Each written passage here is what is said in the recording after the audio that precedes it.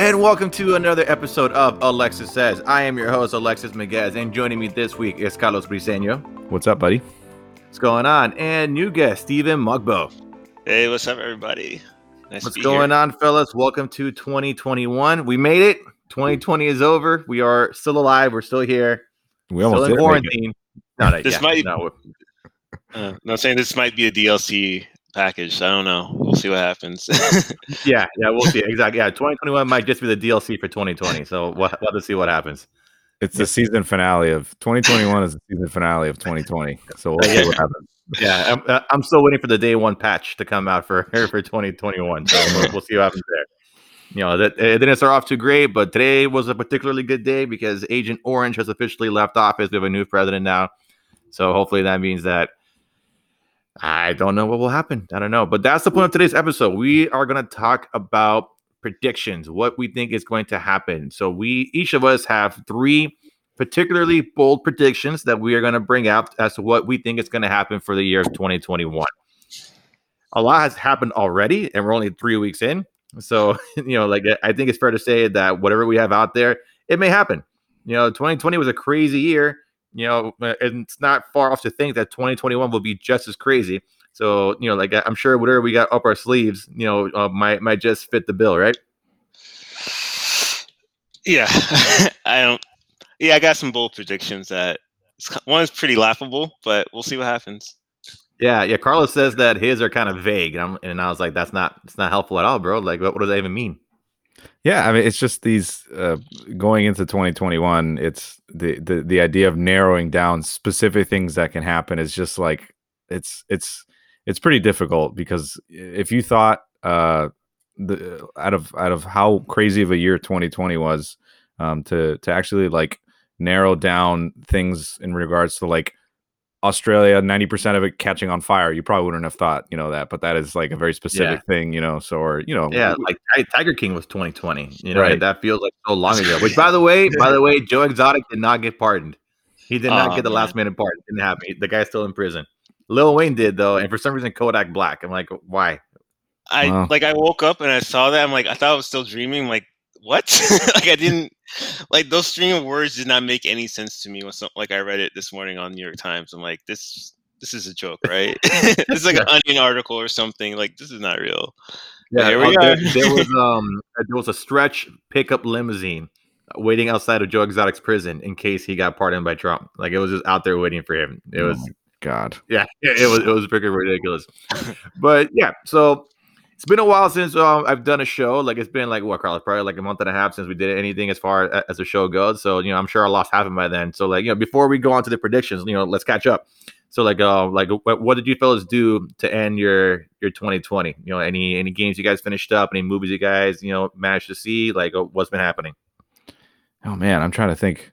What did I do the last 2 weeks? Because the last time we talked was we spoke about finally like acquiring our PS5s and what it's been like. Wasn't that the last thing we talked about? The last thing I published, basically, yeah, because we did an episode where we talked about like all the Star Wars shows that were coming out, but too much shit happened. I wasn't able to get it out. Sorry, guys. It'll forever be out in the ether. It'll be like lost Doctor Who episodes. But yeah, let me see. Like Steve and I were talking that I picked up Final Fantasy VII Remake again. I'm actually trying to go through and finish it because I picked it up I think in October, played it for about a couple hours and then dropped off. But now I'm back on it full on. I want to say I'm like maybe like 60% done with the game. So and so far it's amazing. Like that game's only gotten better for me the more I played it. It's been a lot of fun. Yeah, go ahead, Steve. I don't know. No. Sorry. I was saying like, is the PS5 version? Does it come with like the 60 frames per second, or is it still 30 frames? No. As far as I know, like there's no PS5 upgrade for it just yet. It's just it just has the quick load times that you get with the solid state drive on the PS5. The only game that I've got that other than like Spider-Man Miles Morales and Valhalla that got like a PS5 upgrade. Actually, I think that was it. Like I got Maneater, which was a free game, but that one, that was a PS5 game. I already had the upgrade in it, so I can't really think of like any game that's really. Star Wars Fallen Order got a PS5 upgrade recently, but that was just for the frame rate. The load times are a little better. They're still shit. That hasn't changed. They're still horrifically long, but yeah, it runs a lot smoother now. And like, it's already an awesome game, so it just runs better. Yeah, I think that got an upgrade. The big one that I think people seem to forget is Days Gone got a PS5 upgrade where now Did it? it runs. Yeah, it basically it's essentially the same version of the game that ran like on PS4 Pro. So you get like the better resolution. You get it's like the whole like almost 4K, but they do the checkerboarding stuff that like God of War did. So it looks really good, but it always still ran at 30 frames, and it also had really bad load times. And then now the update, which was a nice free update, and it's one of those games you do get for free now with the PlayStation Plus collection. If you've never played it, and I've never played it, so I just know that now there's more of an incentive for me to play it. But now you get it; it runs at a full 60 frames, along with the full 4K checkerboarding, and so obviously it looks and plays great now. And apparently that game has changed a lot since it first launched in terms of just like content and the way the game plays, and like it's way better than what it was when it first came out. So that's definitely a big one. Yeah, definitely. Like that's what I heard too. Like, yes, and we got PS5s. We got as far as a PS Plus collection, so it's there. It's chilling, like in my collection. But obviously, I'm not playing it for a while. I got too much stuff to play right now. Yeah. And actually, Steven, since you're here, tell us about your Cyberpunk 2077 experience. I was over that already. I actually had to ground it. I had to like put it down for a little bit just because it crashed on me at least 10 times in the span of 2 weeks, and I have never played a game that's happened to me before. Like at most, I don't think I've like Miles Morales crashed on me once, and that was on day one, and it never happened again. So it's just weird to play a game that's supposed to be on a PS5 and it runs perfectly fine for the most part. And then when you get a game that's been in development since 2012 and it's been like actually working since 2016 and should have been for a PS4 that can barely run on a PS4. Granted, I do have a PS4 Slim, so it's not the most powerful thing in the world, but if I can run Final Fantasy VII without any hiccups, and it was just so annoying. Like I was going to ask you what platform you were playing it on, because there are some where it's just like don't even bother. And I'm assuming, since you mentioned now that you have a PS4 Slim, yeah, I can see why that game is like I bought it for PS5 day one. I knew that it had a little bit more stability on that platform, even though it still wasn't like how it is on PC. Yeah, but even I got maybe 2 hours into it. I didn't even get past the initial like prologue.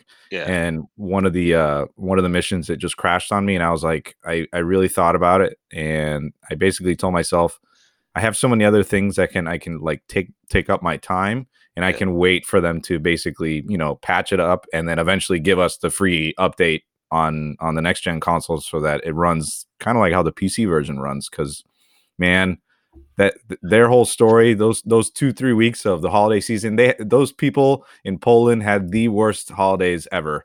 Yeah. So yeah, for sure. And like it's still a shitstorm. Like they had like an apology video a few days ago, and it was still a terrible apology. It's like, stop apologizing. You're not good at apologizing. Please stop talking. Stop talking. Yeah, like, you're not helping yourself. Just go back in the studio, fix the game, and then release the patch. Like me, I haven't gotten it. I'm waiting for the PS5 upgrade to come out, because like I don't even want to bother with all like the bugs and the crashes and stuff like that. So yeah, and like Carlos said, I have too much stuff to play anyway. So like that will take up my time until they release it and fix it. Yeah, I stopped. Once it crashed, I was like, you know what?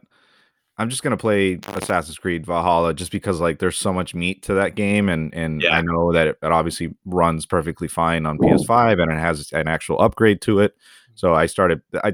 To be honest, that's probably the one big thing I played over the holiday break, as I started playing that, and then I messaged you the other day, Alexis. I finally started playing Hades on Switch, and it's so good. That is. So good. Yeah, Steve and I were talking about it because he was talking about his game of the year, maybe Final Fantasy VII Remake. And I told him that for me, it was between The Last of Us Part 2 and Hades. And like lately, I've been leaning more towards making it Hades, just because, like The Last of Us Part 2, like masterpiece, right? Like that's a game that like people will talk about for generations.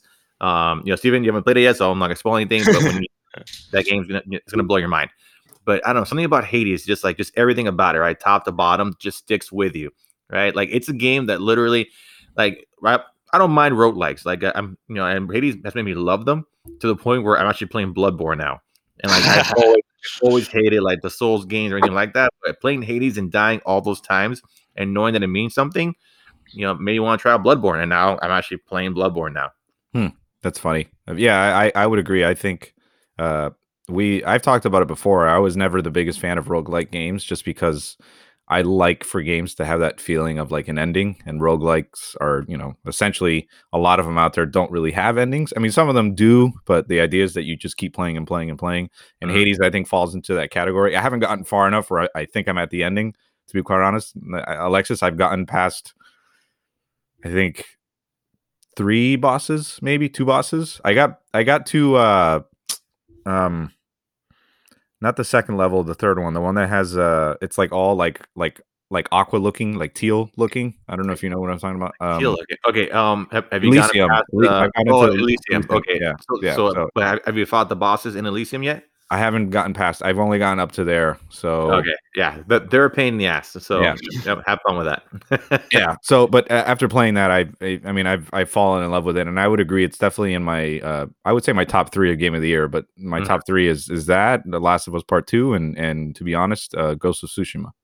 Because how, just that game was so flawless, and for being, nobody really expected it to be as good as it was. Yeah, and like, how good is that Legends mode? Have you played it, by the way? A little bit, mode? Very little. It's awesome. It's a lot of fun, dude. Yeah, like it's just the same. It's the same combat, but you're playing with other people. It's so much fun. Yeah, that's something I probably want to get into. That I say Ghost of Tsushima is like, it's between Ghost of Tsushima and Final Fantasy VII, where Ghost of Tsushima is one of those games I'm like, I heard about it, I forgot about it.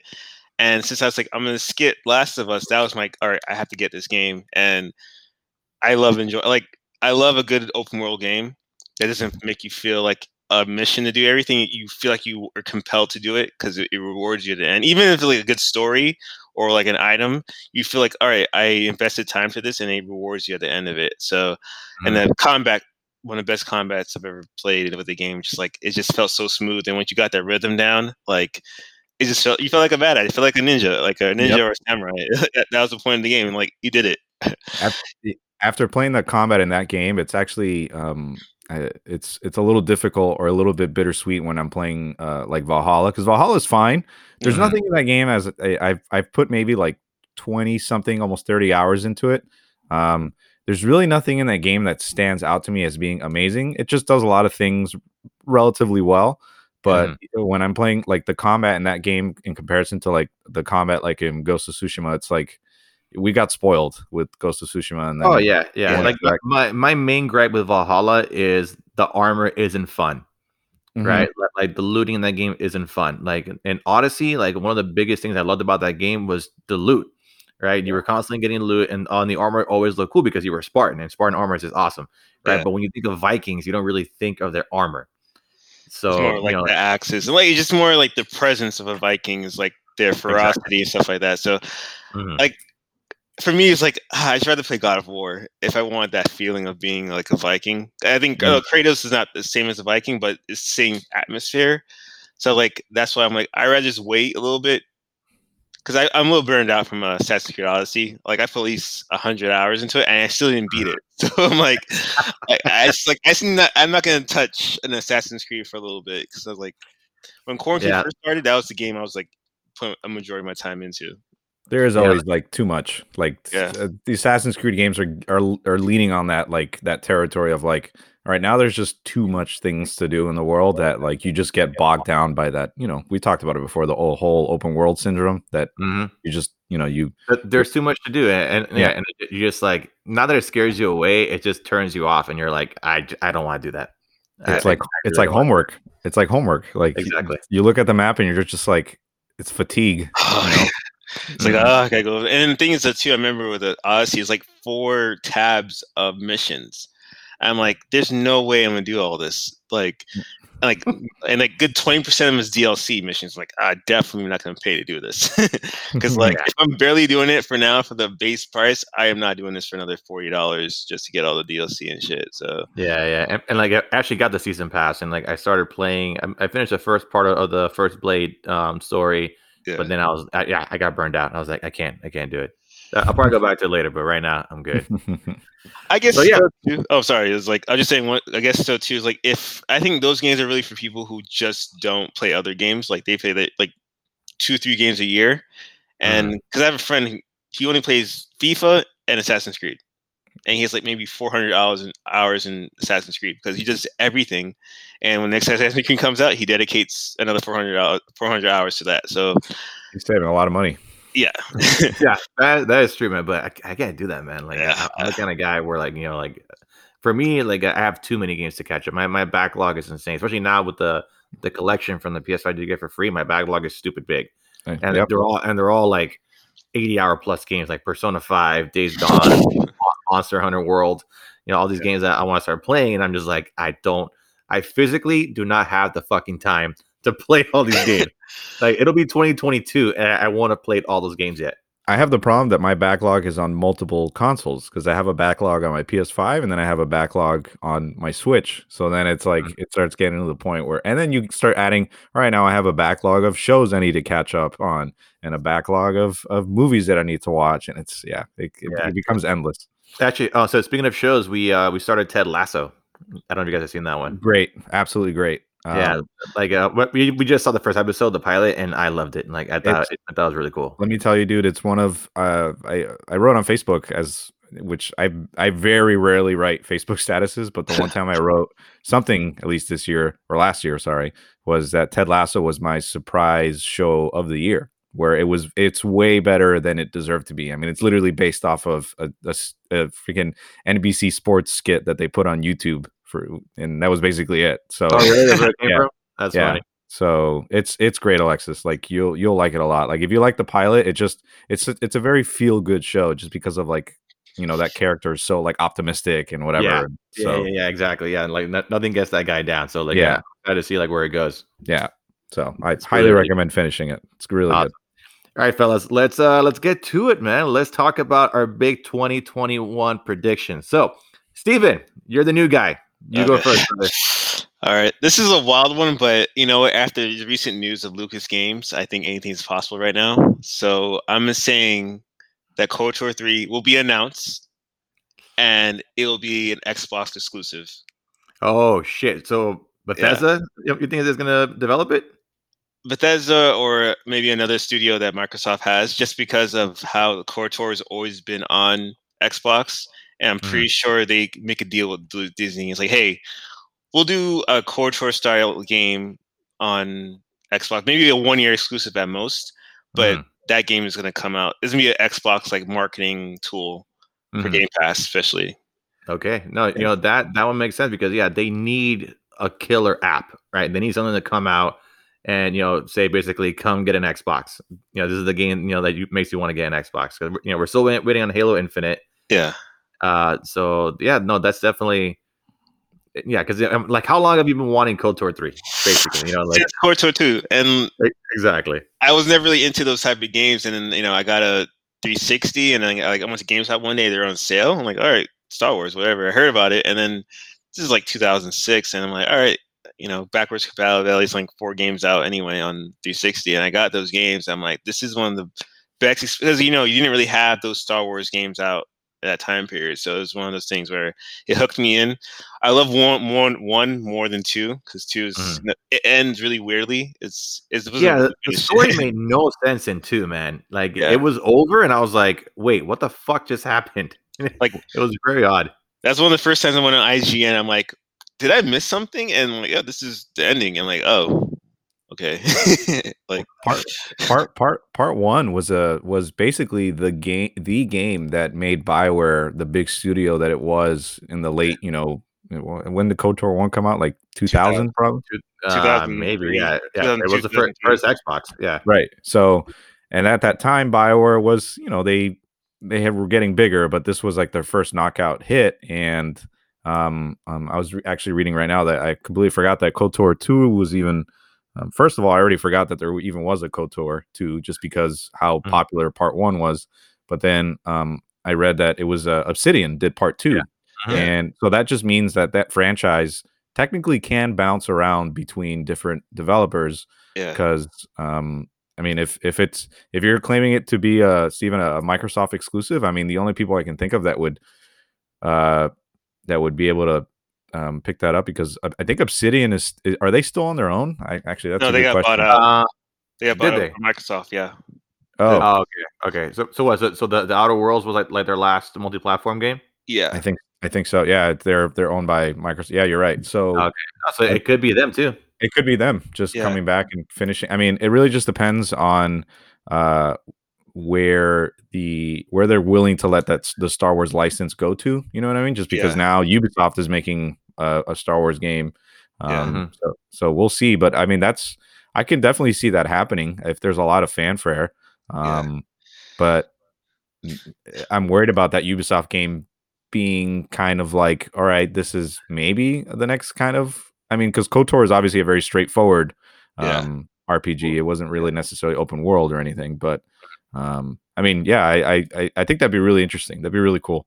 Part one for me was definitely one of my favorite Star Wars games like ever made. Definitely, Yeah. you know, like the story was just amazing with Darth Revan, and you know the twist in the story where you find out your character actually is Darth Revan, and you're like, what the fuck, you know?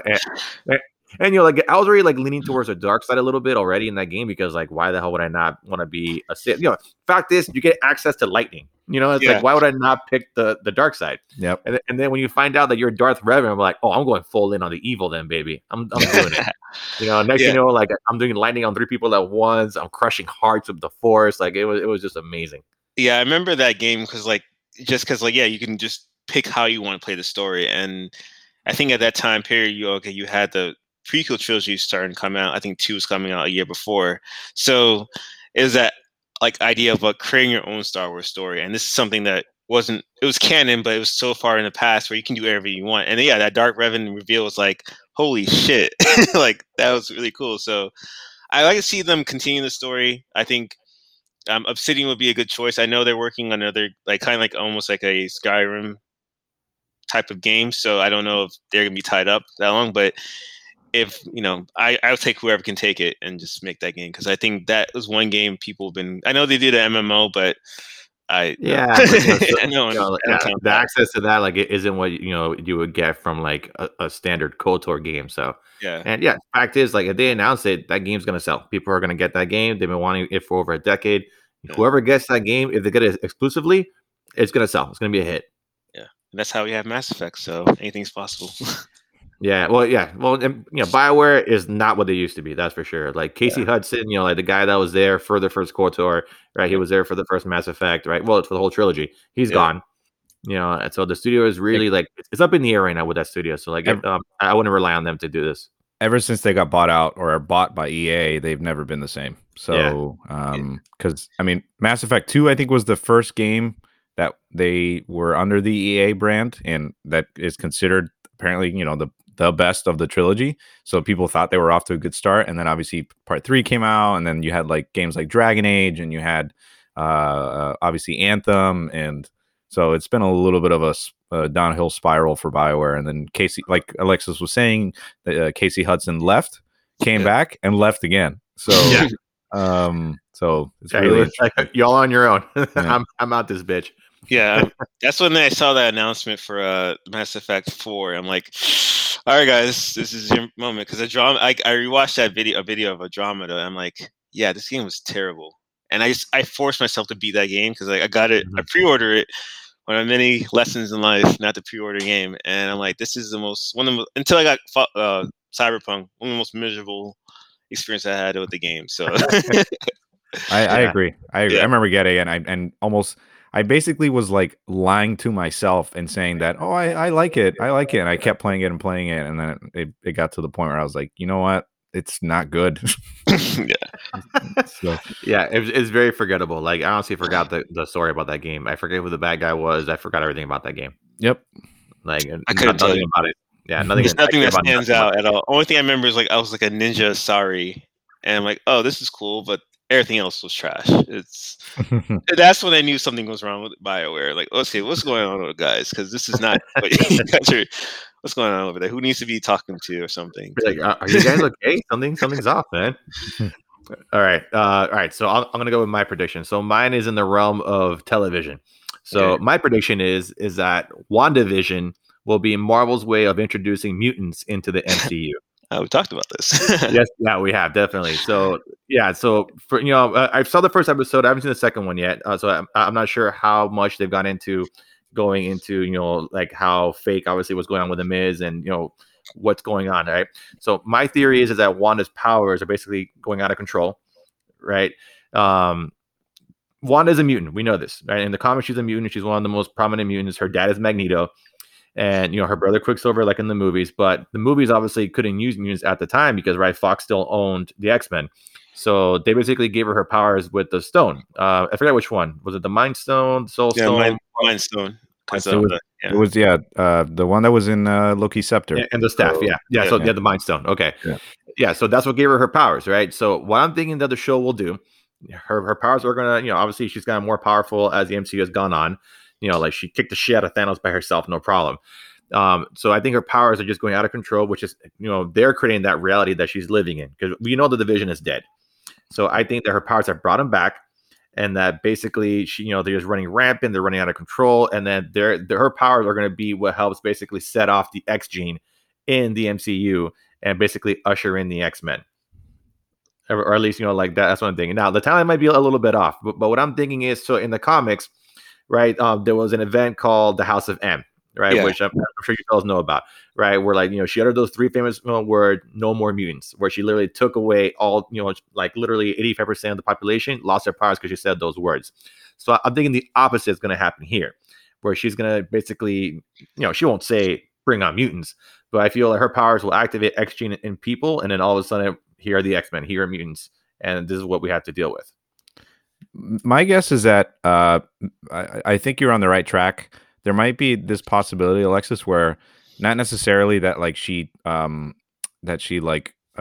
I guess you would say turns on the mutant gene in people by just, I don't know, either saying something or whatever. My guess is that maybe her powers become so rampant that she has to kind of like dissipate her powers to just the populace, and then that kind of just starts creating mutants in general. You get what I'm saying? Where like she's getting to the point where like she's probably like this because of her not being able to cope. Not being able to cope with a whole lot of Coke since Vision died. Yeah, exactly. But yeah, not being able to cope with Vision's death, or just because his death happened in a previous movie, and then we go through an entire movie, and she seems to be relatively fine with it. So I'm assuming this is more of like just her remembering him and kind of like putting herself in this reality. But yeah, I think you're on the right track with this is the way they're going to introduce the mutants into the MCU, just because, I mean, why not, right? I mean, it's they own the X-Men now again, and this is probably the most seamless way that they can do it without having to, start a whole new, X-Men origin movies again and recasting people and without explaining it, so no more origin movies, right? So this is a way I think of explaining the bringing on of mutants within the MCU world. So I think you're on the right track. I think I would agree with your prediction, especially because they're saying that this starts phase 4. So it would make even more sense. It just makes sense because, like, first of all, they haven't announced anything with the mutants. We know they're happening, but they haven't announced anything. Like they already said they're making a Fantastic Four movie. They already announced a director, but we have nothing for mutants, right? So obviously they have to bring them in. How are you not going to have Wolverine, Cyclops, Jean Grey in the MCU, right? So the only way that I see that happening is like here you have Wanda, who is an established mutant, an established MCU character with these powers that can definitely bring these characters in. So it just makes sense that they're going to find some way, especially with this movie tying into Doctor Strange and the Multiverse of Madness. Like I think it's just because her powers go so crazy that she just fucks everything up, including the multiverse. Yeah, I can see that too. Another thing is with SWORD. I know the acronym, they changed it for the MCU, where now it's like sending Weapon Authorization Response Division. So I think their responsibility is to much watch over living weapons.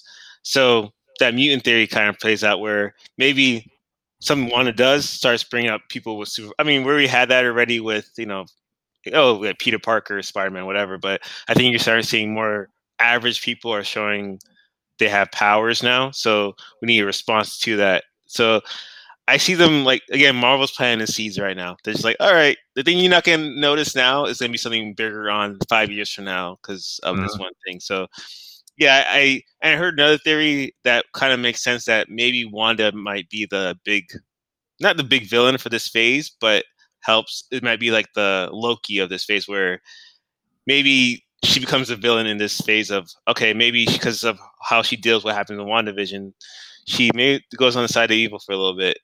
I mean, she's that powerful. I mean, I don't think she's gonna go full villain, but maybe like all right, someone needs to take you down, which is Doctor Strange. So it'd be kind of a cool way. He's gonna snap, yeah. Yeah, because I mean, I know in the comics she's had those moments before where she's like, all right, so we need to take you down. So it'd be kind of cool, especially with Doctor Strange and what they do with the character is, I mean, he's already gonna be in Spider-Man. Like that whole the multiverse thing is really kind of playing around with, like you said, that'd be an easy way to put mutants in. Oh, they're from different universe. All right, they're here. You gotta deal with them. Yeah, exactly. Oh, yeah, you could do that too. Yeah, because then that would explain, because all of a sudden you're gonna have like, well, Wolverine just pops up in the middle of nowhere, and he has, and like if you want to bring them in, establish already in their powers, and that's where you can do it. Exactly. Maybe they come in from a multiverse that's basically dying, and they need somewhere else to go. Yeah, right? And they come to the MCU, universe. So there are a million options to bring them in. Like I'm sure they've already got it figured out, but hopefully I figured it out for them. Cut your check, bro. Cut me a check, man. Come on, Kevin Feige. I'm right here, bro. All right, Carlos, you want to go, man? Oh yeah, it's my turn, I guess, right? Because that's how things work. Yeah, my prediction was it was a little bit, like I said, more of a vague, broad type of prediction, but it's kind of like a cause and effect type of prediction where I think the cause is if Disney commits to sticking with their Disney Plus streaming service for everybody to have access to like everything Marvel and Star Wars and not put things back in theaters ever again. I think if that does happen, I think theaters are done completely. Oh, I think theaters are done as we know it, at least big chain theaters, just because, I mean, the totem pole movies that make them money, when you look at the top 10 of every year, 70% of them are usually Disney owned properties. So if Disney sees how well their shows do on Disney Plus and the subscriber count keeps going higher and higher, they may even commit to releasing their movies onto Disney Plus. And I think if that happens, which I probably will side on this, I'll probably go on the side with most likely. I think theaters big theater chains are done. I think they really are, because the Warner Brothers announcement with everything in 2021 being on HBO Max the first month, and then after that first month being only in theaters, that really ruffled some feathers with a lot of theater chains, and especially like actors and directors and stuff like that. But then when you compare the juggernaut of movies that Disney puts out, and it's strictly the juggernaut of Star Wars and Marvel. Yeah, that's going to be a tough pill to swallow for big theater chains if Disney kind of goes the same route and basically says that, yeah, we're going to have any movie that we have slated in the Marvel in the MCU, or any movie that we had slated for Star Wars, if we're going to release on Disney Plus only. Yeah, I think theaters are done. I really do. It's definitely, yeah. Like I would agree that happens. Yeah, because they're like, I guess, like the only real holdout, so to speak, as far as like keeping their movies still in theaters. Honestly, I was expecting with their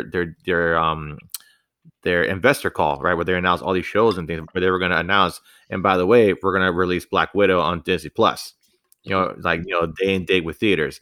But yeah, so far they're still holding strong to keeping it theater only.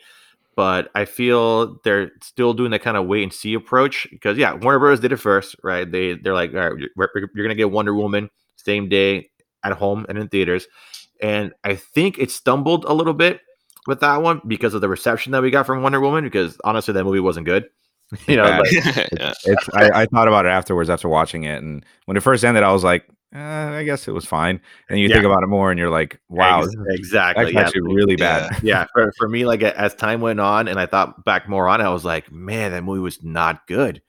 Like I was very disappointed, because that movie on paper should have been the best DC movie like that they had done so far. Yeah, the trailer sold you a movie that you did not get. Nope. Yeah. And You and know, that movie is what you're saying. It should have ushered in the whole. All right, these are the kind of experiences that these studios now are willing to commit to just releasing them at home. You know, are they going to be as good as something that they would release in theaters? And Wonder Woman, you would think, oh yeah, I mean, this is a huge movie for Warner Brothers. mhm. Let's see how it does in the direct to consumer market. And I mean, I'm sure it got a lot of streams. Now the problem is that the movie wasn't very good, but yeah, I see what you're saying, Alexis, that it Yeah, didn't get off on the right foot. like okay, like how is it an 80s movie and there were no fucking 80s songs in that movie? Like I can't remember any 80s I mean, songs playing in that like movie. there's one symphonic in the beginning, and that was it. And no, I think That with that was it. movie too is like I watched and I was waiting for it to get to that.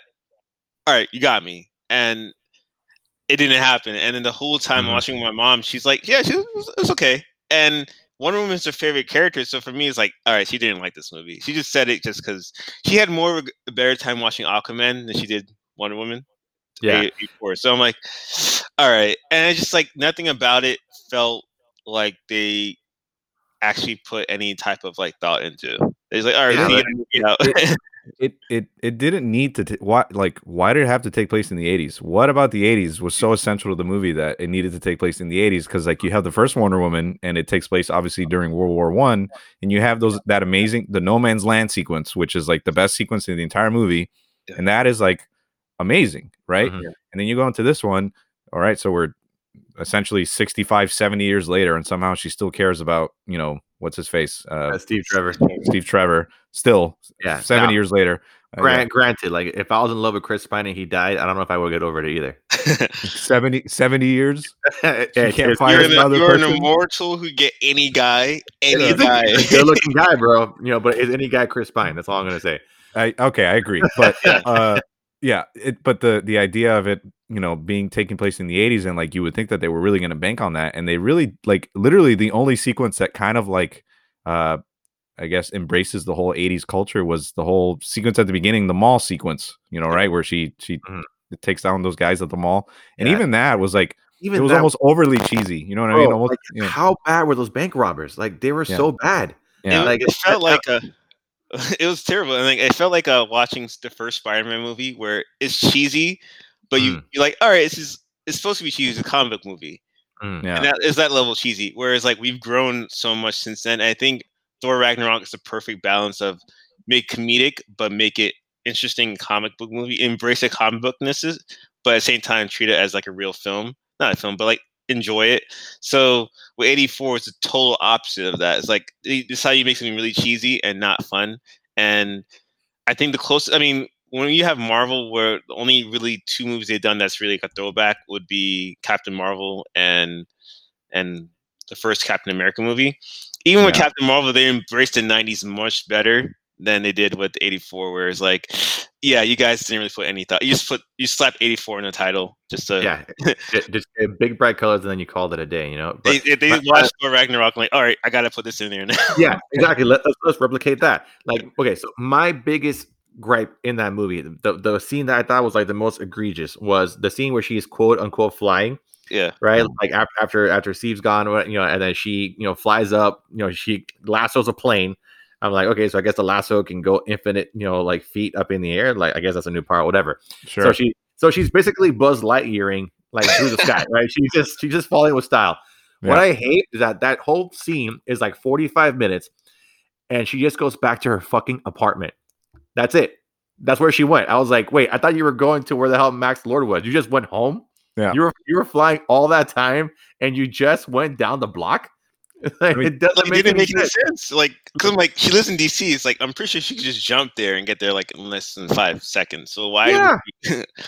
And now, Yeah. and you brought up that scene, Alexis, and I'm like, you know me, I'm big on like orchestral scores and the music of the movie. And okay, so we see that Hans Zimmer came back to actually do music for a superhero movie, which he said he was done after, I think it was like maybe Was it Batman versus Batman? Superman.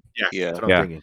Right. So he said he was done with it, whatever. And he came back willing to do the music for this movie. And there's some good music in the movie. But then that sequence, obviously, right, which they're trying to tout as like the big, like revolutionary thing of like she's figuring out how to fly. They use this clearly like a temp song, a song that's been used in other movies. If you listen to it, it's actually been in other movies.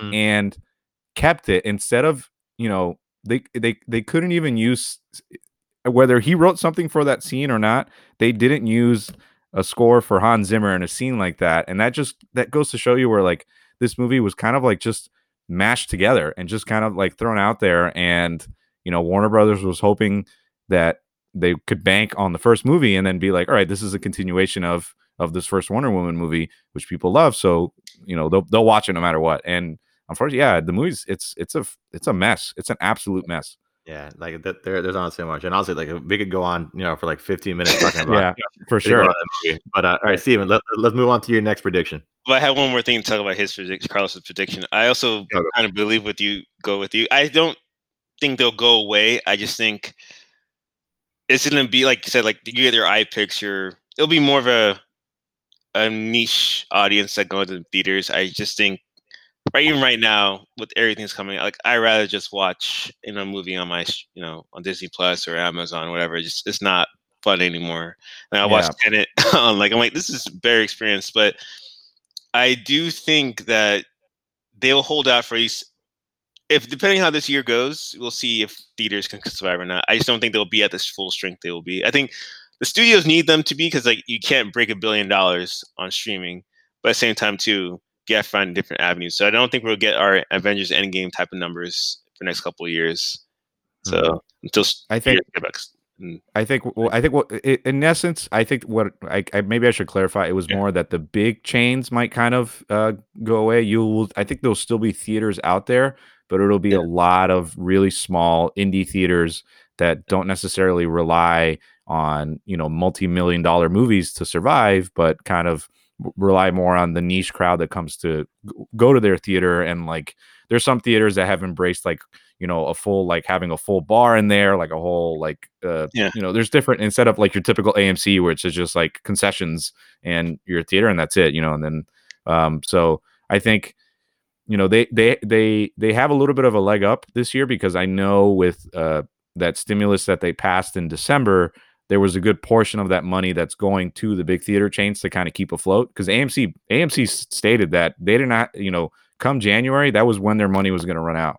Mm-hmm. So so AMC here on Kendall Drive is shuttered. It's closed. Yeah, so there you go. So I think if Disney commits to their streaming service, which it seems like they will, because I feel like all their shows, they know what they're doing. I feel like they're going to knock them out. I'm so, after watching the first 2 episodes of WandaVision and kind of seeing where it's heading, I'm so excited for what's it called, Winter Soldier and Falcon and the Loki show. Trailer looks so good, dude. Yeah. Super excited for Loki. Like, because that was a show where I wasn't sure where they were going with it. Yeah. And then watching that trailer, I was like, oh, I'm in. Yeah, so you got me. You got me, Marvel. There you go.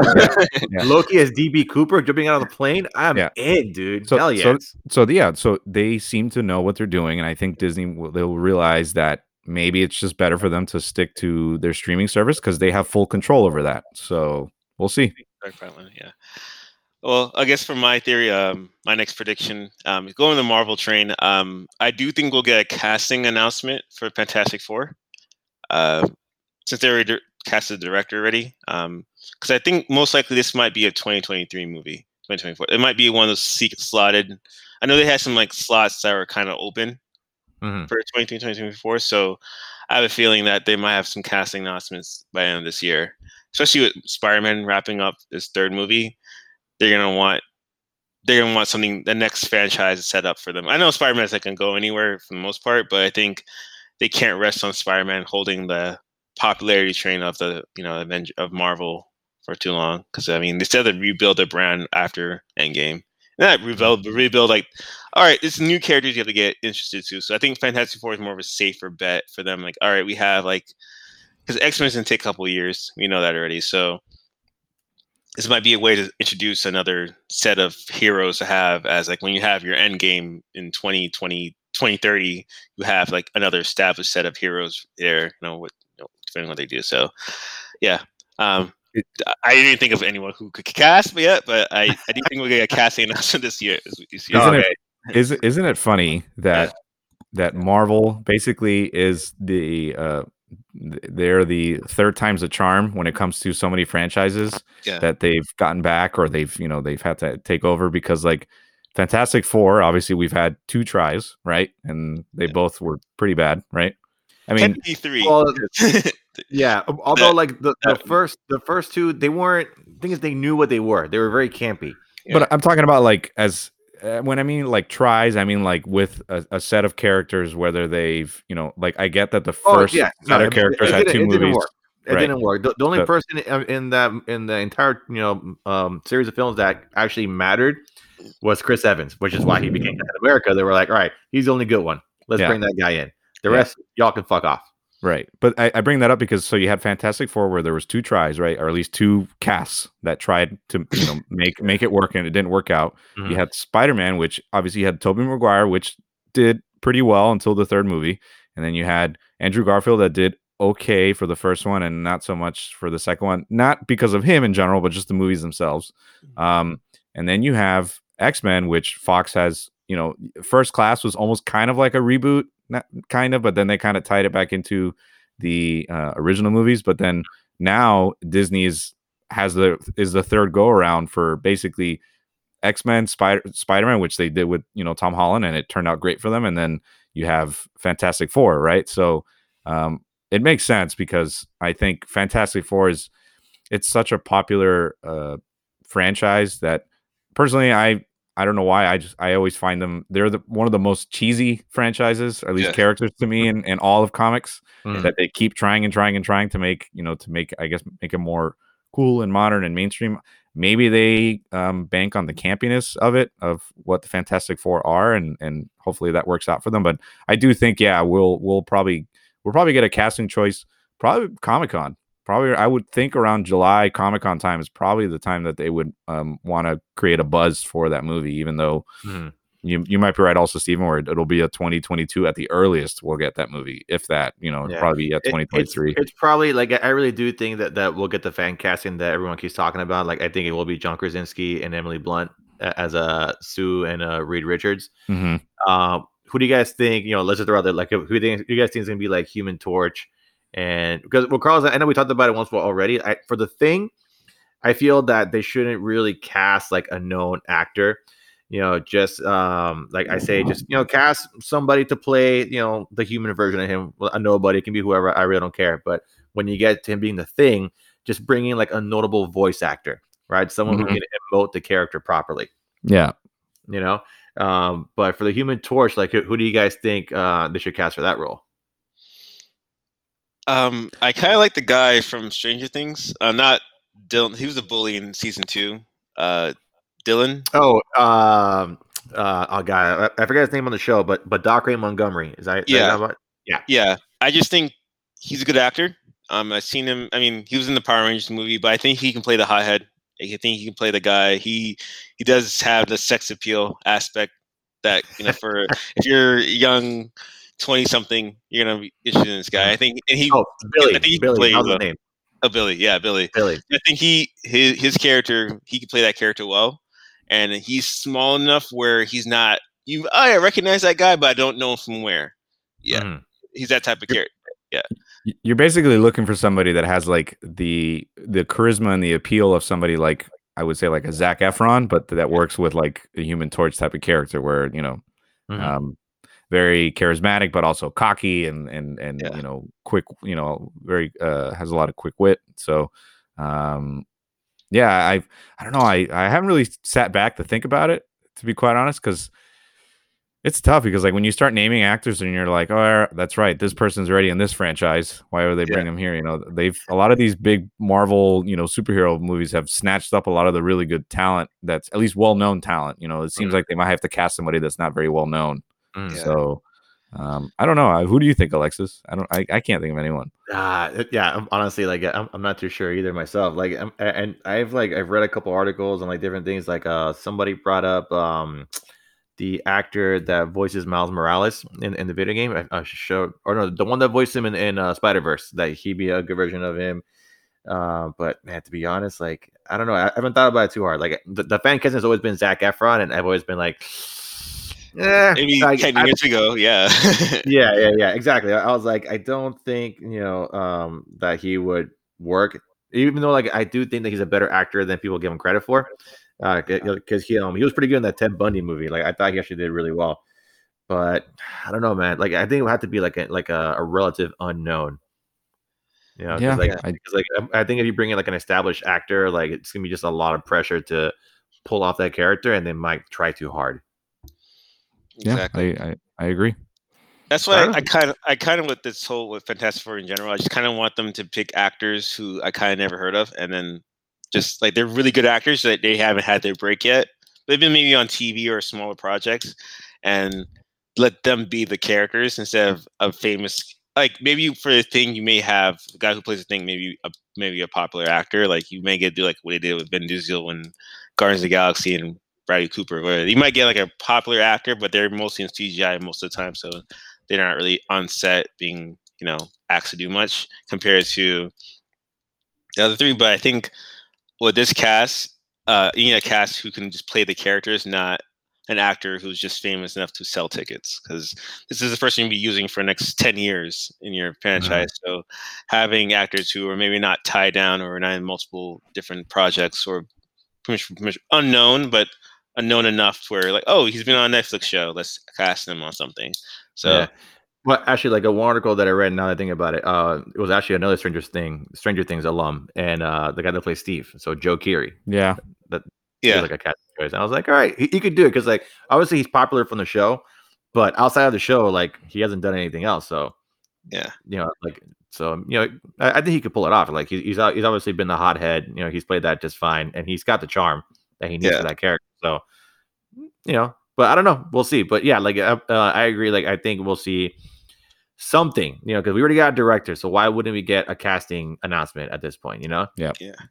And like they'll make it official. So to piggyback, well, not piggyback, but to add to your prediction, they'll announce it at Comic-Con, but it'll be leaked in April. Yes. Like we'll find out before, and Marvel's gonna be like, I know what you're talking what you're talking about. Like even though we've known for a year that Haley Steinfeld was cast as Kate Bishop, and they're like, we know what you're talking about. It's like, all right, bro. It's funny. All right. My next prediction. So this is for a film that's coming out. Actually, this is part of the Warner Bros. Deal. So I predict that Godzilla versus Kong will score higher than 75% on Rotten Tomatoes. So I have zero basis in believing this. I have no evidence to prove that this is what will happen. Right? The movie. So the last one that came out, Godzilla King of the Monsters, was awesome. But it's awesome because I just love Godzilla. But to the average person that watched that movie, it's just another serviceable action monster movie. Yeah. But for me, just like being a big fan of Godzilla and seeing him on the screen fighting King Ghidorah, you see Mothra, you see Rodan, all these characters that I grew up with as a kid. Like the nostalgia was just like put over the top for me. And knowing now that we have Godzilla versus Kong, right? Which Kong Skull Island was actually a really good movie. Yeah. Right. Like I feel like out of the whole MonsterVerse, that's the best one they've done as far as like a more complete story. It was a movie where like the human characters actually mattered and were actually good. Yeah. Because that's always a problem with these kinds of movies, like with like big monsters or like bigger, larger than life characters, where the human characters tend to detract from the movie. Like Transformers, the human characters have always been shit, always. They've never been compelling ever. I think the first one and Bumblebee have its moments. I think they have like a little more. Bumblebee is the best when it comes to the characters, the human characters, in comparison to people don't watch those movies to watch the human people. They want to watch the movies to see the Transformers, and the same thing goes with what Alexis is talking about. No, Bumblebee definitely. Yeah, I would agree. Bumblebee definitely had the best humans of the entire like Transformers franchise. Yeah. And that movie was actually really good. I love that movie. But yeah, like with the last Godzilla movie, they threw in more human characters, and they were better than in the first one, because the first one we got bamboozled when they told us that we were going to get Bryan Cranston. Yeah, it's like, you'll get him for 10 minutes. That trailer. It was like, oh, Bryan Cranston's in this, and Godzilla's fucking up shit, and then like, nope. You're stuck with Quicksilver. It's like, no, I don't want to be stuck with that guy. And obviously, no one clicked with him because he didn't come back for the second movie. And then in the second one, the characters they were a little bit better, but still they were just secondary to Godzilla. And I'm sure in this one now with Godzilla versus Kong, they've added even more human characters, right? Like they added Rebecca Hall, they brought back Millie Bobby Brown. I think they added Alexander Skarsgård. I'm not too sure. I could be wrong, but then they added more human characters. But I'm sure they're going to be even less useful in this movie because now you have two huge main characters with Godzilla and Kong. And for me, like I'm about it because like I love both those characters and I can't wait to see them. Like just that little trailer that they released with HBO Max where they showed like all the stuff coming to their service, where you see just like a 3-second just like little clip, and you see Kong punching Godzilla in the fucking face on top of an aircraft carrier. I was like, I'm in. I'm fucking in. This is my movie of the year. I don't care how bad it's gonna be. So I am very steadfast in my prediction that the movie will score higher than 75% on Rotten Tomatoes, based merely on my own belief that it's a good movie. I can't argue with that. That's some good logic. But yeah, right? It's hard to fuck with that. I liked I really enjoyed King of Monsters because it felt like an old school 70s Godzilla movie. I'm like, this is what I wanted. This is like the first one they did in 2014 was like, all right guys, you didn't get it.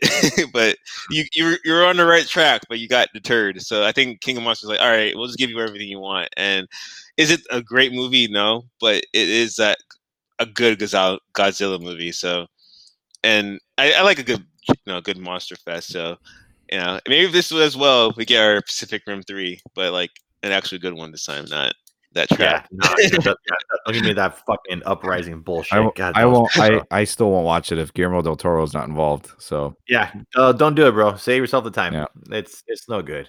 My God, that movie bad. Like I saw it in theaters because I love Pacific Rim. Like I think it's one of the best monster movies ever made. Oh yeah, it still holds up. Man, 2 was just like just hot garbage. Yep. Yeah, watching 1 will make you angry again how 2 was. Because I watched 1 a couple of days ago because you were talking about it. I'm like, I'm going to watch it again. I haven't watched it in a while. And I'm like, yeah, it's cheesy. But again, it has that, like, it knows what it is. Yep. So you like go along with it. And the last probably 30 minutes of that movie is just straight up like, all right, we're having fun. We're going to do everything you wanted to see. It's so, like, it's just a good, you're not going to get a Gundam movie anytime soon. So for me, that's like the best thing we're going to get until we get our Gundam Wing movie. There you go. Yeah, and the good thing is they actually pushed it up now, so it's coming out in March instead of May. So yeah, we'll find out if my prediction's right very soon. I guess what is it? Is it me now again? Yep. Yeah. Yes, well, I'll bring this one in just because I have a feeling that it's probably going to be true. I don't. My prediction is I still think we don't see Halo till next year. 2022. Yeah. Oh shit. This is interesting. I gotta hear this one. Yeah, right. I think with as quick as Microsoft was to stating that okay, we need to push back Halo after they had released that gameplay footage and people were like, this looks pretty terrible for being something that's supposed to come out in like 3 months. I think Microsoft might realize that that this game needs a lot more work than anticipated, and with as big of a game as that they want to make it, especially with this whole rumor of it being a games with service type of Halo, and I don't think Microsoft wants to release it early on without it being in the right state, if you know what I mean. They don't want like a Cyberpunk or an Avengers on their hands when this game comes out, because this is their baby. I mean, Halo is it is Microsoft, right? So more so than Gears, more so than even the acquisition of Bethesda. This is like what Microsoft has been known for from the get-go, and this Halo on the new generation of console was what was supposed to sell the Xbox, Series X, and unfortunately they had to push it back because, I mean, I was one of them that watching it on the surface when you watch it, like just kind of like not actively watching it, but just letting it play. Oh, it looked pretty cool. But then you kind of start looking closer and you're like, man, this game does need a lot of work still. And I can see why it got delayed. And I don't think we'll see it this year. I really don't. I think it's going to have that whole, I guess, Cyberpunk type path where they just keep pushing it back and pushing it back and pushing it back. But that's my prediction, at least for a big bold video game prediction for Microsoft this year. Yeah, like when you first said this, I was like, oh shit, okay. But then when you mentioned the Cyberpunk scandal, essentially, I was like, that makes sense because why wouldn't Microsoft see what's going on with Cyberpunk and be like, oh shit, we cannot have that happen to Halo because like you said, like that's their baby. That is the thing that made the first Xbox sell. Mm-hmm. Right, it helped establish Xbox Live with Halo 2, so they need Halo Infinite to succeed because fact is, they even said it in the title, that game is going to be a continuing game. Yep. Right, like after Infinite comes out, who knows how long it will be till we get another Halo? Like we may not see one to maybe the end of the cycle of the Series X. Yep. So yeah, success for that game is paramount, and like you said, like you don't want an Avengers situation where the game comes out, people don't like it, you make no money off of it, or where you get a Cyberpunk situation where the game is unplayable, or there's something fucking happens and everyone's just pissed at you. Next thing you know, you got lawsuits coming left and right, and it's just like a whole fiasco where you lose the trust of the gamers. Yep. Like CD Projekt Red is screwed. I feel like even after they fixed Cyberpunk, I feel all the goodwill they built up from The Witcher 3 is gone. I don't know. I think No, they still have it. Yeah, I think because you look at you got at least it's been damaged. Yeah, oh for sure, 100%. But I think they my personal feeling is that Cyberpunk is going to go down the path that like No Man's Sky went down, where it first came out, it was pretty bad.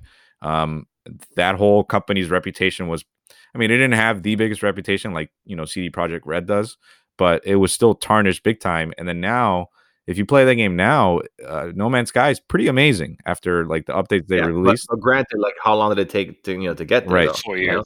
Yeah, a good while. So it took a long time. Yeah, like people won't wait that long for a game as popular as this. Right. I still think that with how much they showed of it. True. I still think. I mean, then you can't compare the size of CD Projekt Red to, I forgot what the name of the studio that did No Man's Sky, but Hello Games. There you go, Hello Games. Yeah, they're much smaller compared to CD Projekt Red. So I think CD Projekt Red definitely has the manpower to like fix Cyberpunk much quicker than Hello Games did with No Man's Sky. But the example I'm trying to put out is that I still think that there's a chance for Cyberpunk to be the game that it needs to be on console, at least on the newer consoles. My opinion is that maybe they should have just completely delayed it even more and kind of thrown in the reins or the white towel with the whole the Xbox One and PS4 version. It should have been a March release. It should have been a March release only on the next gen. Yeah, I mean, as bad as I feel bad for people that still don't have a next gen console, but like, I mean, you ask them now, like I'll even ask Steven, like when you play that game on your PS4, it was like, why did I even waste money on this, right? Yeah, I mean, I was very fortunate because I got it as a gift, so I'm like, all right. That's why I didn't take it back. I'm like, you know what, I'll invest into it. But yeah, it's like one of the situations I'm playing. I'm like, this game is not ready for this. It's not ready. Right. I played my Fallout 3s. I remember playing Fallout Vegas at launch on 360. It has bugs, but it was a playable game. Like I didn't remember having like, I can't play this game anymore. So when you're playing Cyberpunk, I'm like, I can't play this game. It's literally, I had PTSD from this game crashing because like I'm being middle of mission. I'm like, did I save? Yeah. I don't think I saved. Mhm. And I didn't save for a good 30 minutes. Like I replayed this whole mission over again. Yeah. Plus to do like some like leveling up shit. So, but going back to your point about Halo, I think you can be right. I just think that Microsoft needs this for Game Pass. They've been pushing. I mean, you've seen already that game. Microsoft's kind of transcending the game, like the physical console market. They're trying to like, all right, we're doing cloud-based gaming. We're doing Game Pass on PC. They're trying to make sure Game Pass is a better version of Stadia. Let's be honest. Like they're trying to like take over what Stadia is trying to do. So I think for them, they need Halo as their killer app, and that reception they had this past summer when we watched the gameplay reveal. I'm like, this game is not. I was expecting like a God of War moment. I remember seeing the God of War trailer, and again, I didn't own a PlayStation 3 or 2 growing up. I was more of a GameCube, Xbox kid because my mom was like, "You're not playing Grand Theft Auto." I'm like, "Well, I can still play on Xbox," but so I didn't really have a connection to God of War. But when I saw that trailer, I'm like, "Shit, this looks like a really cool game." And seeing what it did, it was pretty much game of the year between that and who, depending who you ask, is between that or Red Dead Redemption 2 in 2018. So my worry about Halo is that they didn't get that message of how to transcend just being a first person shooter. Because to be honest, for me, Halo is the same level of Doom where I'm like, doesn't hold the same weight anymore. So I feel like if it needs to come out in 2022 and be a perfect shooter for Microsoft, it needs to. But at the same time, too, I can see it coming out in 2021 just because of the sheer fact that Game Pass needs it. They need. In a day, Microsoft is still 2-3 years away from having their God of Wars, their Spider-Mans, their Horizons. They still have a couple, maybe 2-3 years away from that. So they need their killer apps because I don't know how much you can replay Yakuza 0 and old games from 4 years ago.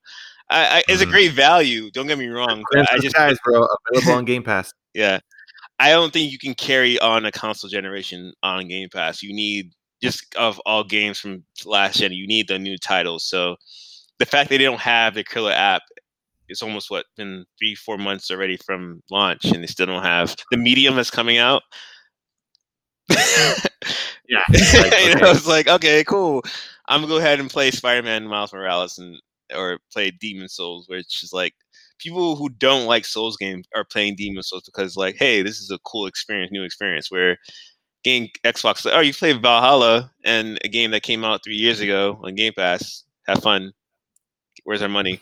Where's our daily $15? Mm-hmm. So yeah, exactly. Yeah, it's like what's that going to? Yeah, so they needed to come out this year, but I wouldn't. If I woke up tomorrow morning and saw an IGN article saying it's been pushed back to 2022, I would not be surprised at all. Yeah, we'll have to see what happens, man. We'll see. Time will tell. Yeah. All right, Steven. Yeah. Prediction number 3. Hit us with it.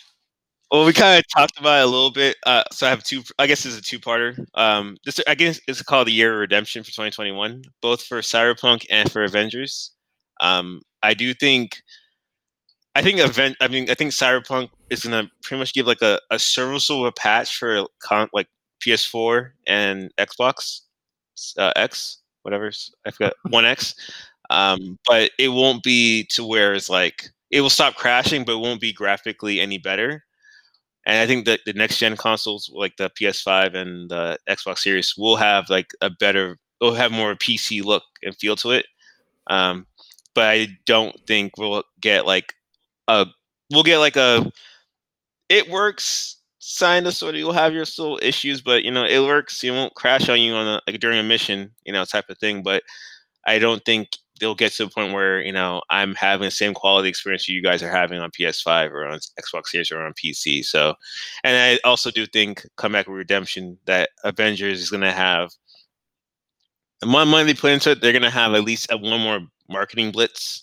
They'll try to get I know there's a leak already when someone data mined that they have plans for adding Black Panther, Scarlet Witch, Vision, Spider-Man, etc. So I do think that maybe halfway into 2021 you'll start seeing like a more of like, all right, Avengers 2.0, 1.5. Here you go. Here's a new drop. They'll do Destiny like. I think the Marvel name still has weight to it. So, and it's I think 11th best selling game of 2020. So it sold. It didn't sell as well as they wanted to, but it sold. So I think with a good expansion pack and marketing, there'll be at least a division level of like interest in that game, which is what they wanted. But I think the Marvel name will at least help it out somewhat. Okay. Yeah, like okay, so I agree with the Cyberpunk thing. Yeah, they're gonna release a patch to make it serviceable on the current gen consoles because fact is like that's where the bulk of the sales are, right? Because people are still having a hard time getting PS5s and Xbox Series X's, so the bulk of the gameplay is still happening on PS4s and Xbox One. So yeah, they'll come up with a patch, like you said. It'll make it serviceable. It won't crash anymore, or at least it won't crash as often. But it'll have its bugs. It's gonna have its kinks. But at least it'll be a game you can play from beginning to end, and hopefully not get a crash. So like I'm sure that'll definitely happen. Avengers, I'm not sure about that one, mostly because of the style of game that it is. Right, the games as a service, I feel like people are very turned off by it, particularly if it's not free to play. Right, so like the reason Fortnite Apex Legends, right? Those games are popular, or Warzone, because you don't have to buy anything. You don't have to do shit if you don't want to. You can just download the game and you can play it, and that's it. But a game like Avengers, where it's on sale now, but to have to pay $64 for that game, and knowing that you're getting kind of an incomplete experience because they haven't given you all the characters, right? I think they just got Hawkeye, if I'm not mistaken. Yeah, Kate Bishop was just released like the same day, like same week as Cyberpunk. So I was playing that more because I'm like, all right, well, this game's not crashing, so I guess I'll just kill a couple hours. Yeah, like you say, yeah, they leaked some characters. Spider-Man they announced already, but he's only on PlayStation. But they haven't shown anything about him. And it's kind of like, if you want your game to sell, maybe bring out one of your most popular heroes, especially like on the heels of Miles Morales coming out. It's like people want more Spider-Man. So why aren't why wasn't he pushed further up in the timeline?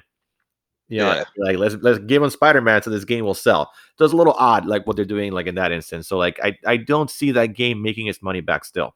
Like I think with everything they add to it, I don't see it making its money back. Yeah, no, good things to do. Oh, go ahead. Sorry. No, you're good.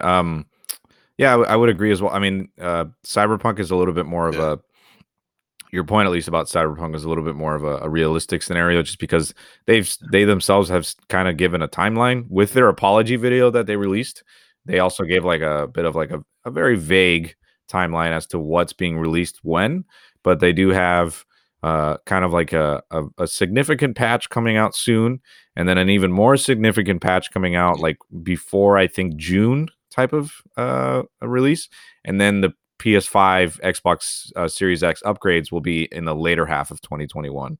So, I think, I feel like CD Projekt Red will definitely commit to it. I don't think they're going to go down that route that like what happened to BioWare, essentially, where now they're so they've lost a lot of admiration. So, and then when it comes to Avengers, yeah, I mean, I'm kind of in the same boat with Alexis, where I feel like if they made that game free to play, they would get a lot more players to actually try it and maybe kind of like commit to it, just because I mean, look what happened with Destiny. Destiny's now free to play, and the player base is still pretty large because of that. So, I think I'm hoping that Avengers works out for Square Enix, but it's also true where those kind of games are hard to make it that kind of what's it called, games with service, and make it interesting and all the powers feel different for everyone, but not feel like you're just playing in a games with service version of Marvel Ultimate Alliance. So but yeah, I think the CD Projekt Red will definitely patch certain things up with Cyberpunk and make it playable, especially on PS4 and Xbox. And then hopefully Avengers, with the release of, I guess, more prominent characters, will also gain a little bit of a resurgence. So yeah. And one last thing about Cyberpunk is, and one thing that was really annoying about Cyberpunk that I kind of like got annoyed. It's just that I think a lot of the game journalism didn't do its job to really vet out that game properly. I just think that it was more like, no one's asking the right questions, if you get what I'm saying. I think a lot of people were like kind of like hypnotized by the idea of Cyberpunk being the next Skyrim, or the next evolution of games, to where no one's like, is this really possible? Is this really possible on a PS4? Is this really possible on a base Xbox? Like, where is the footage? And then something that really got me, I really thought, I think I shared Alexis the video, the Crobat video, and I was watching that. I'm like, yeah, I remember there's no PS4 Xbox footage until maybe a week before launch. And it's very carefully construed, like, this is what you can do with the PS4, but like, it's very like not open world, like early. It's very like very staged, which most demos are, but this one felt like, all right, this is not going to break right now, so we're going to show it. But I got kind of like, did no one in game journalism, I mean, you got your people say this is not going to be good, but no one in the big outlets, I'm not saying it was like paid on the table or anything like that, but I didn't feel like game journalism did their job of actually asking the right questions, being real journalists and saying, is this really possible? And really vetting out this game. So that's a little disappointing. I think I've seen a lot now is like, hey, we're going to be better, but is this going to happen again in 2-3 years now when someone waves a shiny new game like, oh yeah, and then not really ask the questions that need to be asked or I get the right.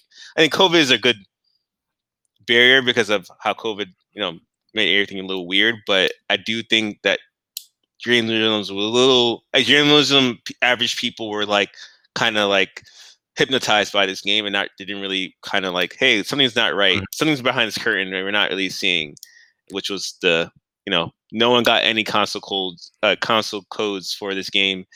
They only got PC versions. So, and it wasn't a big deal, but now we look back like, yeah, this is a red flag. Yeah, no, it was pretty shady, like how the whole thing happened with the game's release. So yeah, there were a lot of things that were missed. I think they definitely ask. I think what happened is that when they're asking those kind of questions as to what's the status of the PS4 version of the game or whatever, a lot of CD Projekt Red people kind of have to look up to the suits, and the suits were like, yeah, no, it'll be fine, it'll work. We believe in our team, it'll work fine. You have nothing to worry about. And that's kind of what happened, where the suits saw the money and the hype that's surrounding this game. And there was people underneath, especially on the developer side, that they were like, listen, I mean, we need more time, and the guys up top were basically like, listen, you do what you need to do to get that game to just release on time, and we'll worry about everything afterwards. And then obviously it blew up in their face. So yeah, I think it was Jason Schreier article in Bloomberg is like, this game should have been released until like maybe midway this year at most. That's the earliest, if that. Yeah. And they're like, yeah, this should have been the last gen console. Like, this shouldn't have been a PS4 or Xbox game. There's no way it could properly run on this console. So, yeah, it's a warning for a lot of people that we have to like start really looking into this. I mean, I'm not saying it's like this is entertainment value. It's not nothing really that serious, but we should, don't pre-order. Actually, get real gameplay video and stuff like that. That's why I think demos are important. Like, we should have more demos. I think every game should have a demo because, I mean, again, you can't really Cyberpunk's a case by case issues, but I think people need to know what they're getting before they actually get it. And back in the day, you did have your demos, and now it's like, oh, just trust us, it's gonna be good. This comes out next week. It's super rare to get a demo. Like the fact that Final Fantasy VII Remake had a demo, I was like, oh shit, really? And then you play, and you're like, oh my god, this game's actually really cool. I can't wait to actually fucking play it. So it does help, yeah. Yeah, here's my money. yeah. Like they can be done. The studio just has to, that they just decide to do it basically. But that's on them. Yeah. All right. Okay. So to kind of piggyback off of yours, so my prediction is also video game based, and it's also kind of like based on like on a release. So my third one is I predict that God of War Ragnarok will actually come out in 2021. Oh. I believe that the game will actually make its release date of this winter, 2021. That was actually my next prediction too. No, was it? Yeah. So I'm thinking about I had it on my list, but I'm like, I was like, no, there's no way this game's coming out. I heard too many things this game's not coming out. But go ahead, tell me why. Okay. Well, okay. So Sony Santa Monica, right? Established studio. They've been making just like quality games for years, and like I feel that with the second God of War 1 was complete, God of War 2 was already greenlit. Right, or probably even before it went gold, they were like, "You're making God of War 2. I'm letting you guys know, like, you're good. You can fucking start working on it already." And so I feel that once one was out, it was a certified hit, right? Game of the year, all this stuff. They were already working on 2, and games typically take how long, right? Like maybe 4 to 5 years to make, right? But that's when you're making a game from scratch. So a game like this, you already have the assets from the first God of War. Right, because I can't imagine they're going to go too far off, right, from where you were in the first game. You're not going to traverse the same areas, but with this game, you're going to be still in the same region. You're going to deal with the same gods, right? Now you're going to deal with Thor, right, Odin. You're going to deal with them now. You're going to travel to different realms that we couldn't visit in the first God of War. So I'm assuming you're still going to go into Tyr's room, right, where you go in and teleport into different realms. So I feel like they already have a lot of assets already created that all they have to do now is just obviously upgrade it now for the PS5. And the team is already experienced, they're seasoned. Cory Barlog, he knows already what the story for 2 is. So like I feel like they hit the ground running with creating part 2, where it's gonna be ready to go at the end of this year. Yeah, no, I agree. I mean, like I said, that was going to be my prediction. Actually, technically, my prediction was that we were going to get Horizon and God of War in the same year. That'd be fucking nuts. But I mean, Horizon, I believe, is also slated for this year. For Yeah. 2021. Yeah. Yeah. So Shit, dude. yeah. Oh my god, that'd be crazy. See, Yeah. like that right there, man. Like that's like, oh, sorry, Carl, I'm uninterrupt you, but this is just like this is why Sony is just has the generation, by the balls, dude. It's like they just pump out these amazing games. And, like if we really do get these two in this year, and Xbox, like you said before, if they don't push out Halo this year, they're all kinds of fucked.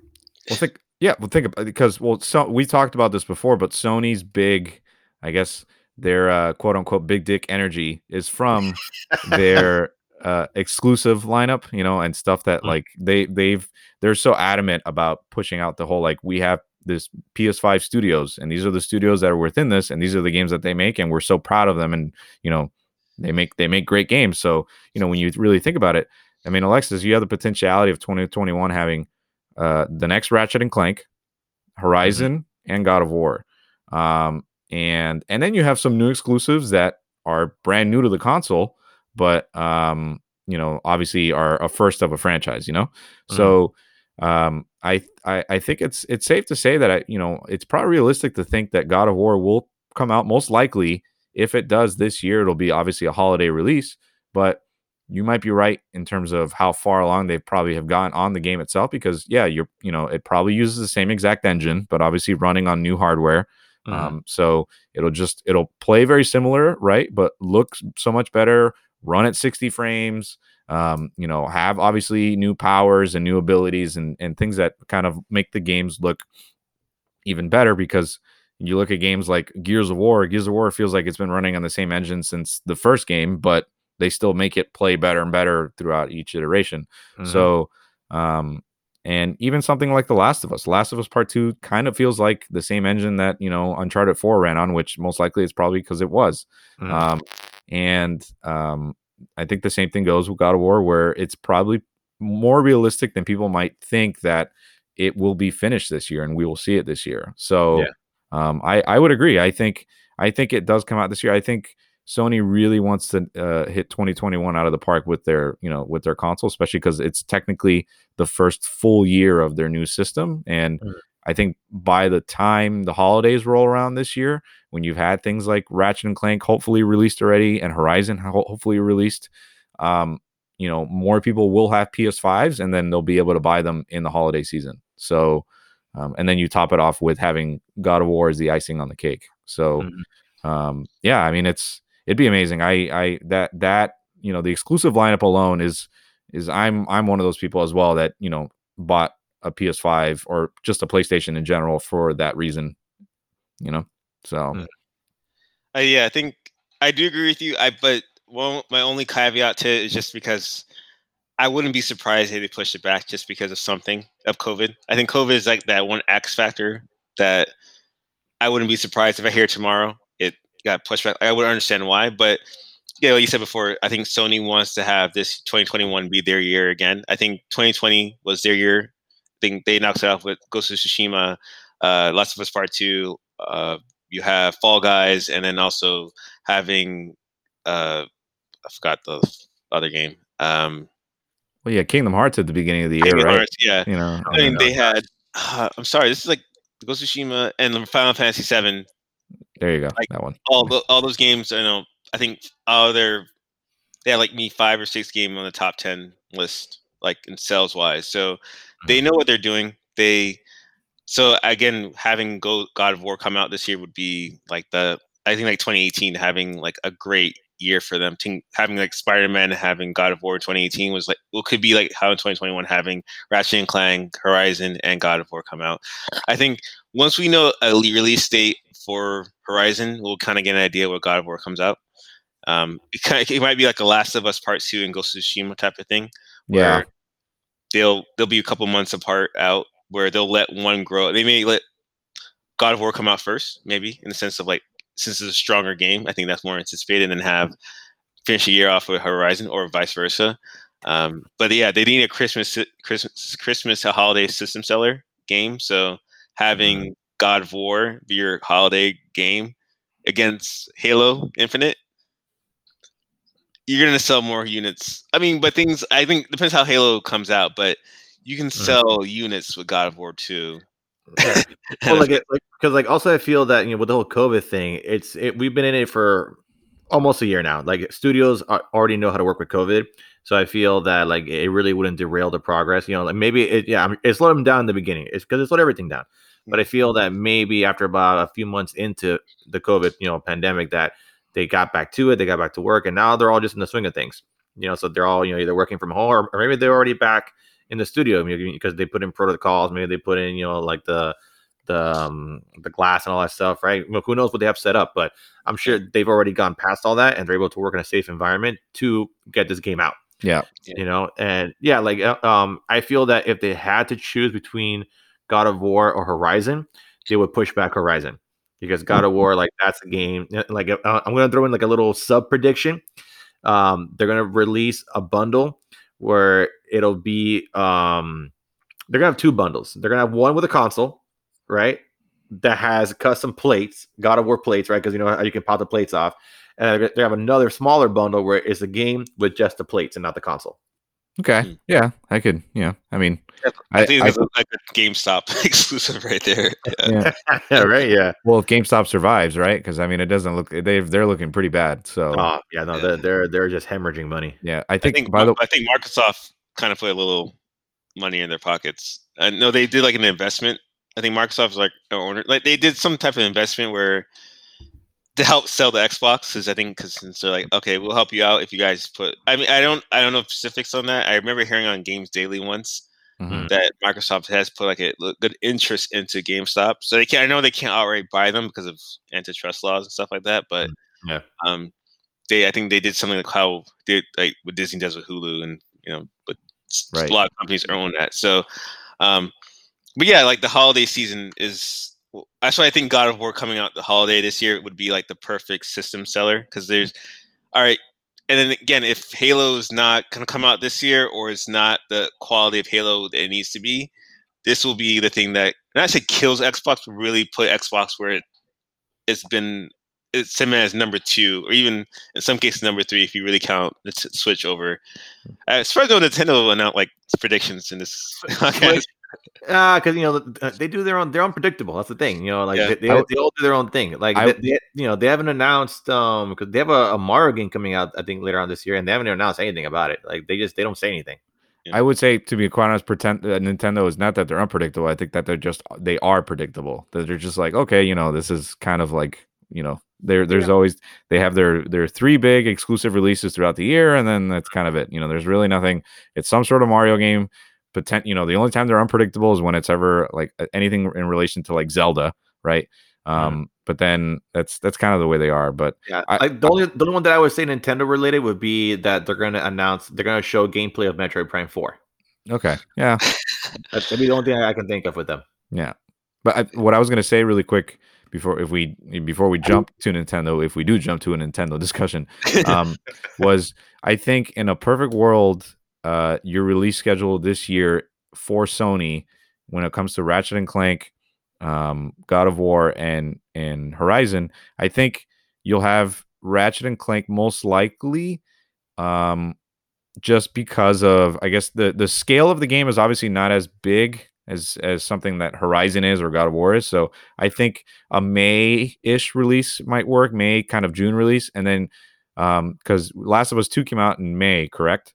So July was Ghost of Tsushima, so that probably would make sense if they wanted to release Horizon, because they've been working on the sequel to Horizon probably longer than they've been working on the sequel to God of War, just because of when it was released.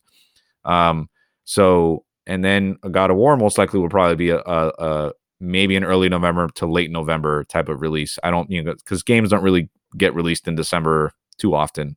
No, not really. Yeah, usually November is like that's like the peak. Yeah. So I think that's. That would be my prediction as to what the release schedule would be if these 3 games come out this year, which I think they probably will. Yeah, we'll see. It's gonna be definitely very interesting. Like the main thing is we all win. Because like if we get even 2 or just one of those games coming out this year, I'll be more than happy with it. So we'll see what happens. Well, I have one more thing I just want to add because I was thinking about games coming back and everything like that. One thing I really wanted, I know this may even be this year, but Blue Point making a Metal Gear Solid remake. Oh man, Any remake. Which one though? The first Metal Gear. First Metal Gear Solid, straight up remake. Just what they did with Demon Souls and what they did with Shadow of Colossus. Again, I'm not Shadow of Colossus wasn't a big fan of the series because I didn't own PlayStation 3. I'm like, oh, this is a good quality game. And seeing what they did with Demon Souls, like, all right, these guys know how to make a game over again. Again, maybe as a developer they don't want to do it, but I think give them Metal Gear Solid, pay Kojima whatever they need to get paid, you get back tenfold. So that's my secret fourth pick.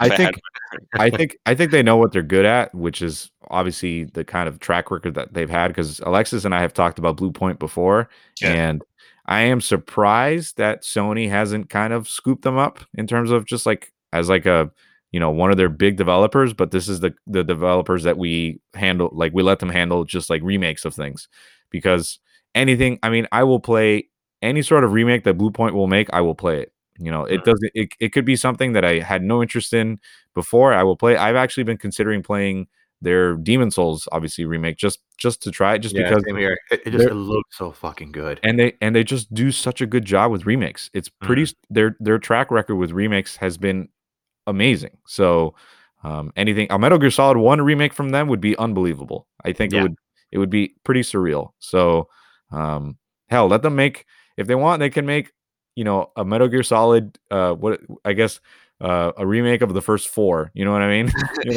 So they could skip 2 if they wanted to, but definitely give me one and 3, and I'll be more than happy. You like the plot twist? You're not.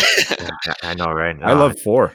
I mean, personally, I love 4. No, 4 is fantastic. 4 is really good. But yeah, my fears by far is the first one and Snake Eater. Snake Eater was just like a masterpiece. They can remake any of them. It doesn't matter. I will play whichever one they want to remake. So yeah, like I just love with Snake Eater. Like I don't know if it was like the first game, but it was the first game I ever played where the title sequence took like 4 hours to actually get. It took forever. It took forever. Like Valhalla, like I think that took 3 hours to get to the title screen. Yeah, what is it? You go to England, right? And that's finally when that's when you finally get like, oh yeah, I forgot that I'm playing an Assassin's Creed game. Cool, thanks for reminding me. Yeah, well, like 4 hours in. Cool. At least you didn't play 6 hours Cyberpunk and it crashed on you at least twice, and that's a prologue. And I'm like, so you didn't even see the title screen. I'm like, how can it crash 3 hours in? And it's like it hasn't really started yet. And I'm like, this is when I knew I signed up. Oh, sorry.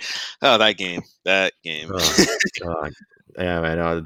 What a bad one, bro. What a bad one. But yeah, like I said earlier, I'm gonna wait until they release the patch and they're like, all right, the game's good. You guys can come back now, and then like I'll get it. It'll be $20 by then, if that. Right, great. Even better for me. Like I won't feel as bad when it crashes because I know I want to spend $60 on it. Yeah, for sure. You win on that. I mean, they're refunding people too. They were supposed to refund me. Whether I think Sony made it seem like whether you wanted a refund or not, but apparently you do have to opt in if you want a refund, but you can still keep the game, from what I understand. So, which I don't know how that makes sense, but that doesn't make any sense. I think they revoked your access. I think you can't rebuy it digitally anymore, but you can buy it physically. So yeah, like it's not in the PSN store, so you can't like buy it digitally. But I still think the rumor is that you still get to keep the game. It's at least I'm talking about like digitally. You know what I mean? Okay. Like it'll sit in your library, but you don't get access to it because it's not in the store. So like it's not a game you can physically. I can play it right now if I wanted to. Yeah, but did you get the refund? I don't remember, but I opted in to get the refund because I was like, I might as well, because like if the game's broken and I'm not going to play it, might as well just get my money back and then buy it again if I have to buy it again when it's cheaper. So okay, all right. Well, Sony, if you're listening, disregard all that. Okay.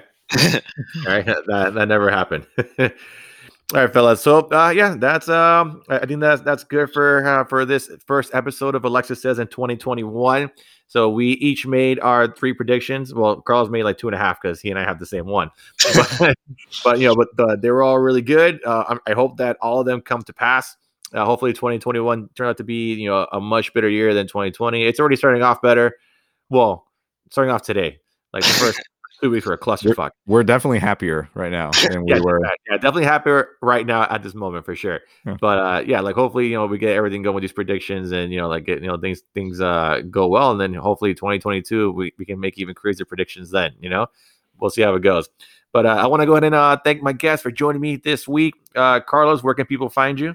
So my Instagram handle is Bruseno_media_, and it's just my personal Instagram page. And I post pictures and stuff and stories here and there, eating shit around the house, having fun with the dog, all that stuff, all that fun stuff.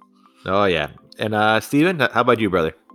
You can find me on Twitter at only1brooks, like only one with number one Brooks, and then I stream Avengers and other games and Bloodborne. So find me on Twitch at worstbehavior92. Oh, all right, awesome. Like, I'll definitely check that out. I'm gonna add you on Twitter. Okay. I'll make that happen. And guys, you can find me on Instagram. You'll find me at Alexis_says_. I am also on Twitter at AlexisJavier88, where it's been mostly just like basketball and political stuff. But now that we're past all that, it's gonna be basketball stuff and memes. So definitely join me there. So guys, once again, I want to thank you guys for joining me. We'll definitely do this again. Everybody, take care of each other and peace out.